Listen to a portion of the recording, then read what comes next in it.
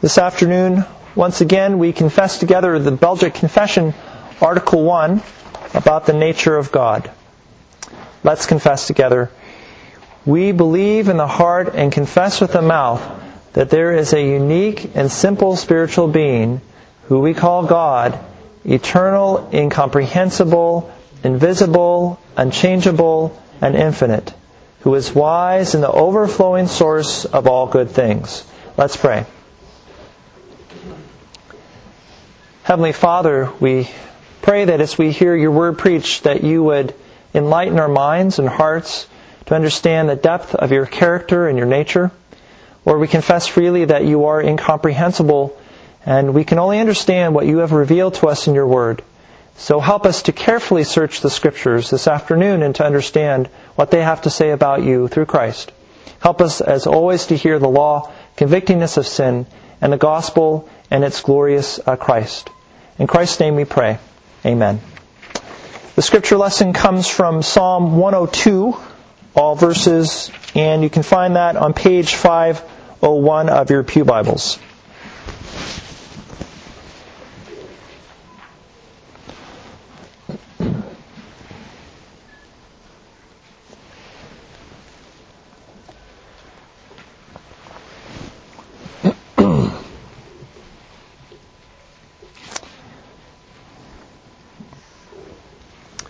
Once again, we hear God's Word from Psalm 102, all verses. This is the Word of God. Hear my prayer, O Lord. Let my cry come to you. Do not hide your face from me in the day of my distress. Incline your ear to me. Answer me speedily in the day when I call. For my days pass away like smoke, and my bones burn like a furnace. My heart is struck down like grass and is withered. I forget to eat my bread. Because of my loud groaning, my bones cling to my flesh. I am like a desert owl of the wilderness, like an owl of the waste places. I lie awake. I am like a lonely sparrow on the housetop. All the day my enemies taunt me. Those who deride me use my name for a curse. For I eat ashes like bread and mingle tears with my drink, because of your indignation and anger. For you have taken me up and thrown me down. My days are like an evening shadow. I wither away like grass. But you, O Lord, are enthroned forever. You are remembered throughout all generations. You will arise and have pity on Zion. It is the time to favor her. The appointed time has come. For your servants hold her stones dear and have pity on her dust. Nations will fear the name of the Lord, and all the kings of the earth will fear your glory. For the Lord builds up Zion, he appears in his glory. He regards the prayer of the destitute, and does not despise their prayer. Let this be recorded for a generation to come, so that a people yet to be created may praise the Lord, that he looked down from his holy height.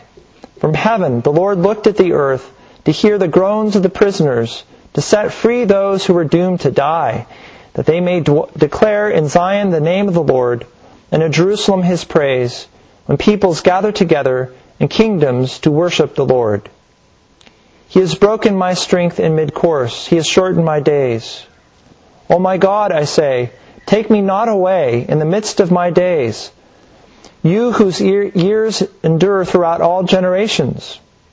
Of old you laid the foundations of the earth, and the heavens are the work of your hands. They will perish, but you will remain. They will all wear out like a garment. You will change them like a robe, and they will pass away. But you are the same, and your years have no end.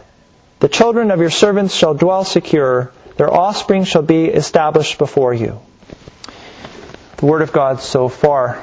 Congregation of Christ and friends, this afternoon we continue our sermon series on the nature of God, or the attributes of God. And in particular, we look at immutability, that is, the changelessness of God. We confess that the being or the nature of God does not change. It cannot change, because that would defy any definition of God. Now, children, this may sound like a sermon just for adults, because it sounds so hard and abstract, difficult. but it's not. You understand the subject of change very well. Everything around you changes, after all. That means everything transforms, it becomes different. What changes? Weather changes, your thoughts change, you change your mind. Your brother or sister changes. One nice moment they're nice, the next they're mean. You change schools, and of course you grow and change on the inside and out. You're in your parents' household now, but you will move out someday. Many of you will get married and have kids, and then they'll change, and you start the whole process over again. I mean, notice even the small things of life change. Sometimes in the high desert you get to build a snowman out front, but to the dismay of every child that's ever lived, that snowman is there just for a moment and then melts away. Some change is good and some is bad, but all change can be very stressful. There's change in suffering. One moment you're fine and the next you are suffering some kind of pain. In situations like this, you wish to find something or someone upon whom you can rely for stability and comfort. Because God does not change, you can find ultimate comfort in Him through Jesus. A person who is distressed by illness, who finds comfort in the changeless God, is the subject of Psalm 102. In this sermon, you will understand the ways in which the changeless God gives you stability and comfort in this fallen world.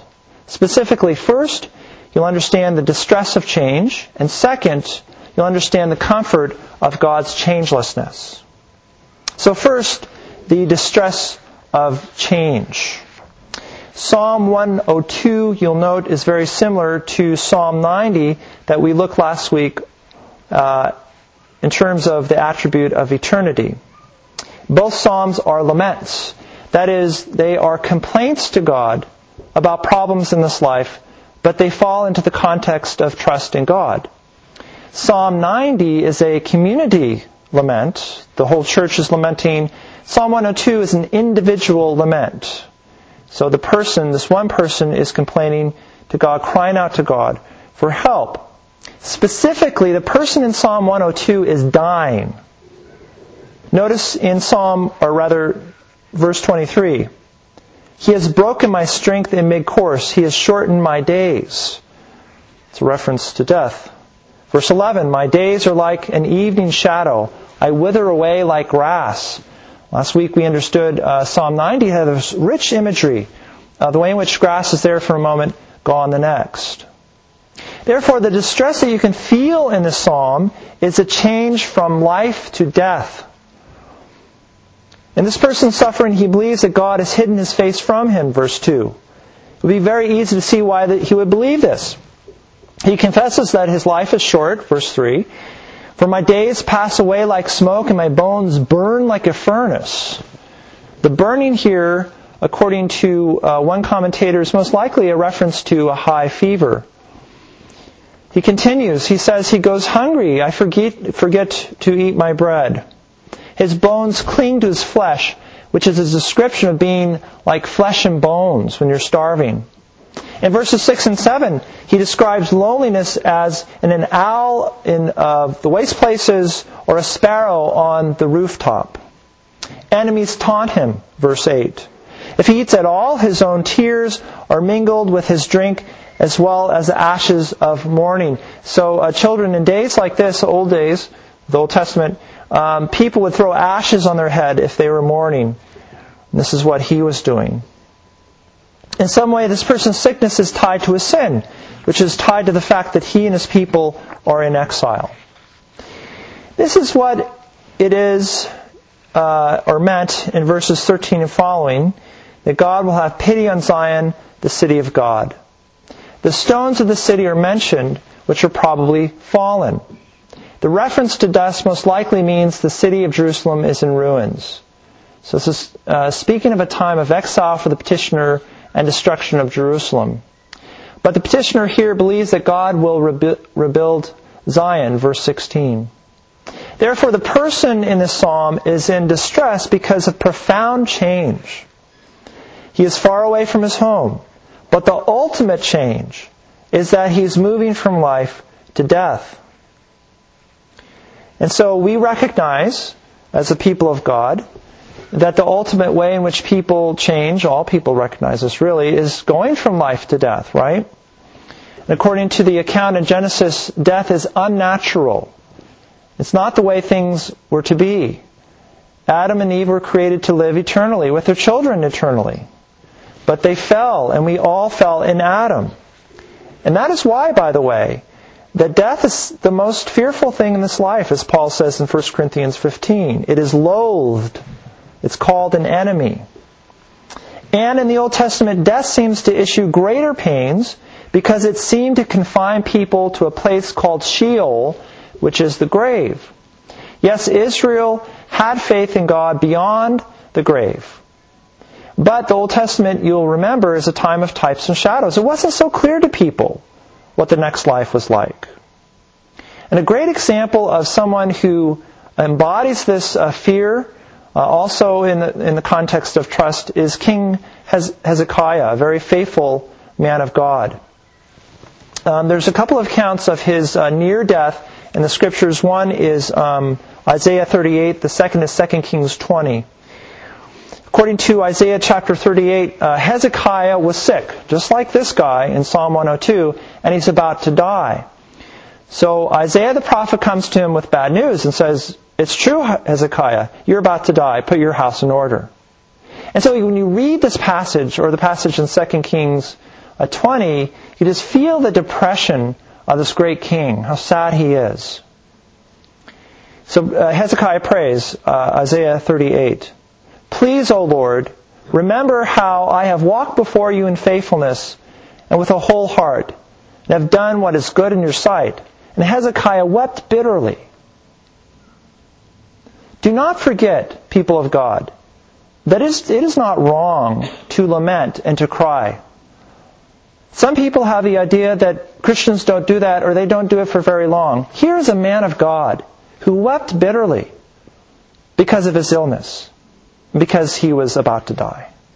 He's a model for Christian behavior. That's what we do. That's what the Psalms are all about. At least the Psalms of lament. Cry out to God when you're sad and depressed.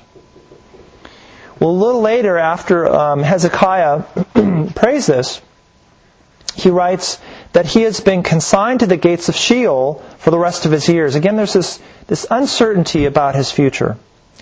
He says that he will not see the Lord or look on man anymore. His life has been rolled up. That God has brought him to an end. He chirps like a swallow or a crane. His eyes are weary, and there's bitterness in his soul. Well, he sounds exactly like the petitioner here in Psalm 102, doesn't he? We'll come back to Hezekiah in just a moment and what happens to him, but suffice it to say that it is the threat of death that undoes Hezekiah and this man in the psalm. Again, it is the ultimate kind of change that devastates. But we need to quickly add that there are many other types of changes in this life that cause all sorts of distress. Your plans change. There's an increase or diminishment of skill and ability. People upon whom you should trust are unreliable and irresponsible. Friends and family move away. You get a job, but you lose a job. Your kids go through these crazy cycles of change. The country is at peace, but then it is at war. And as you grow older, necessarily, you develop health problems. You cannot deny it. And of course, mankind has developed ways in which to help you in your distress. But nothing and no one compares to the eternal, unchangeable God. He is able to help you profoundly because He can't change, and He will never change. So notice that God's changelessness is the psalmist's help and comfort. Even though he is sick, he's about to die, his comfort is found in the changeless God. In verse 12, he changes his lament to a confession of hope. He says, "But you, O Lord, are enthroned forever. You are remembered throughout all generations." So it is the Lord, that is Yahweh, that is his help. And his hope is for the future, that Zion will be rebuilt, and the people yet to be created may praise the Lord. Verse 18. It's really a remarkable confession. Lord, let the people that are yet born praise you for who you are. And the foundation of such hope is the changeless God. Verses 25 and following. Of old you laid the foundation of the earth, and the heavens are the work of your hands. They will perish, but you remain. They will all wear out like a garment. You will change them like a robe, and they will pass away. But you are the same, and your years have no end. You notice everything in your life changes. Everything. Even the heavens and the earth, which seem to be so secure, change. There are earthquakes now, but they will give way to the final shaking of the heavens and the earth, and the renewal or recreation of the heavens and the earth. But God never changes. He is completely unlike you, and the creation that changes and has an end. God doesn't change, and He has no end. But what does it mean that God doesn't change? Be specific about what we confess in our confession. It means that His nature, His essence, His being does not change, but remains the same always. So you think of it this way, God can't improve. He can't lack something, He can't improve. God can't diminish in His abilities or in any of His attributes. His decrees, His divine commands in the order of creation, providence, and predestination don't change. They are fixed. God decided to create, things are created. God decided to uphold all things by the word of His power in this world. It happens necessarily. That never changes. If God has decreed to elect some to eternal life, that never changes. Those things are fixed. Isaiah says that God is the first and the last, yet He's still the same God. He is the I am, and the one who is and ever remains the same. He is not like a man who lies or repents, say the Scriptures. He will do what He says. Paul says in Romans 11 that His gifts and calling are irrevocable and that He doesn't reject His people. And James says that in Him is no variation or shadow of change.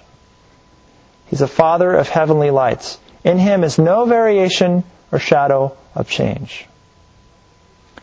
So we confess that the nature of God, the essence of God, the being of God does not and cannot change. That would go against the definition of God. God is perfect.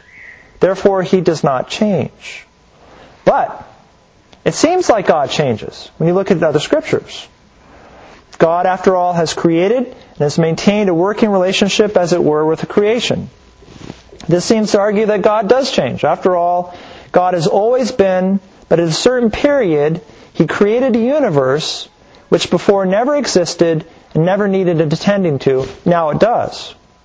According to Genesis 6:6 and Exodus 32, God repents.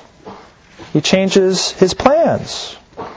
And, of course, what about the incarnation? It seems like if there's any change at all, it is the eternal Son of God becoming man. So it seems like all of these passages argue against what we're confessing, that God changes. But these examples are only examples of apparent changes in God. Apparently He changes, but He does not. So God's actions with respect to the creation and creatures does change. So for instance, God relents from wiping out His people according to Exodus 32. We've covered this passage before, but if you recall, Israel breaks the first and second commandments and all other sorts of commandments when they create the golden calf and worship it. Remember, Moses is on the mountain, Mount Sinai with God, and God informs him what's going on below. And He says to Moses, I'm going to wipe these people out. They're a stiff-necked people. They're not going to be my people. That's it. I'm going to kill them all, Moses. Moses, as God's mediator, says, God, don't do this. They're your people. Remember your promises. And literally, God repents. He changes His actions. Now, it's very important to distinguish here. we don't say that the essence of God or the nature of God or the being of God changes. No, He changes His actions. The way in which He relates now to His creatures changes. God Himself doesn't change. God doesn't literally change His mind like we change our minds. No, this is all a part of His plan. Numbers 23, verse 19. God is not a man that He should lie, or a son of man that He should change His mind. Has He said, and He will not do it? Or has He spoken, and will He not fulfill it? Manifestly, yes. If He has spoken, He will do it. God doesn't change His mind like you. That's not what happened there. This was, as Calvin would say, baby talk for people to understand God's radical change in His actions here. His actions towards His creatures change. The essence of God, the being of God, does not. And also, everything in Exodus 32 happened according to God's eternal plan. He decided to do this beforehand. God's decree, His command, to save His elect, was also not thwarted in this incident. The history of salvation changes as God ordains it. Moses' intercession with God was effective, and there was a change in his actions only because of Christ's work in the future. I mean, think of that. Something happened in time because of the accomplishment of a future event yet to happen. This does not speak of change, but of the eternal and changeless purpose of God, and this is known in Christ. When the eternal Son of God became man, the nature or being of God did not change. The Son of God took to Himself what? A true body and a reasonable soul. Thus Jesus had two natures, each of which are preserved. So that's how we get past this. When Jesus, the eternal Son of God, became man, there was no change in divinity. And this is why the Chalcedonian Creed is so important. It summarizes the Scriptures on this point. It says this: Christ has two natures, inconfusedly, unchangeably, indivisibly, inseparably, the distinction of the natures being by no means taken away by the union, but rather the property of each nature being preserved. If each nature is preserved, that means divinity is preserved, not changed. Now kids, this sounds really crazy and complicated. It's not. We've discussed this before. Jesus has how many natures? Two natures. Jesus became man, which means He took to Himself a true body and reasonable soul. He's just like you, but that never changed the being of the eternal Son of God. He remained divine. Humanity did not leak into divinity. Divinity did not leak into humanity. He would no longer be God if that were true, because He would change. So the eternal Son of God remained fully God, even though He became man. Therefore, note, stability and comfort are found in the unchangeable God. So let's get back to Hezekiah, because this is what he found, that there is reliability, stability in a changeless God. Because what happens is, Hezekiah learns that God reverses death.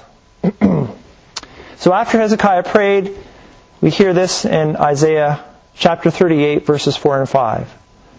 Then the word of the Lord came to Isaiah. Go and say to Hezekiah, Thus says the Lord, the God of David your father, I have heard your prayer, I have seen your tears, behold, I will add 15 years to your life. Now let's go to the 2 Kings account, chapter 20. And Hezekiah said to Isaiah, What shall be the sign that the Lord will heal me, and that I shall go up to the house of the Lord on the third day? And Isaiah said, This shall be a sign to you from the Lord, that the Lord will do the thing that He has promised. Shall, he asks, the shadow go forward 10 steps or go back 10 steps? And Hezekiah answered, It is an easy thing for the shadow to lengthen 10 steps.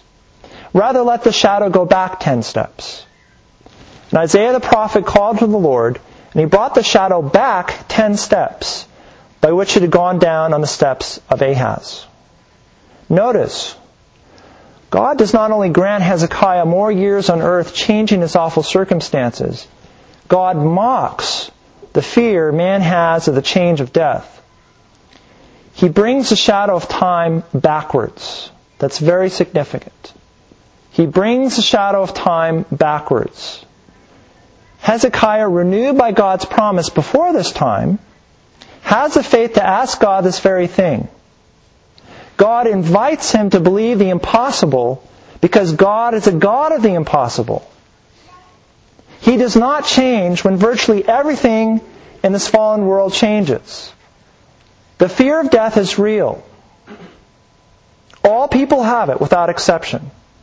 But God mocks death, you see, saying, I am king over this, over your greatest fear, because I am the changeless God. Therefore, I can do the impossible. You can't even conceive of the impossible because you're human, and you change. God never changes. And so Moses, Hezekiah, Isaiah, and the penitent of Psalm 102 all look forward in time to the incarnation of Jesus Christ, which seem to suggest that God changes. But rather, the incarnation is proof of the impossible. God, crucifying Christ, maintained His justice, never changing, while pouring out grace upon His people in the Old Testament, in the New Testament, and today. And so, brothers and sisters, there is unbelievable comfort in a God who does not change. There are challenges to this doctrine today. People saying that God is open, that He enters into time and space. He moves and changes with the creation, which to some minds gives us comfort. It does not. God is changeless, which is not to say He is static, right? He always moves. He acts. He's the living God, after all, but somehow, some way, He does not change in His being.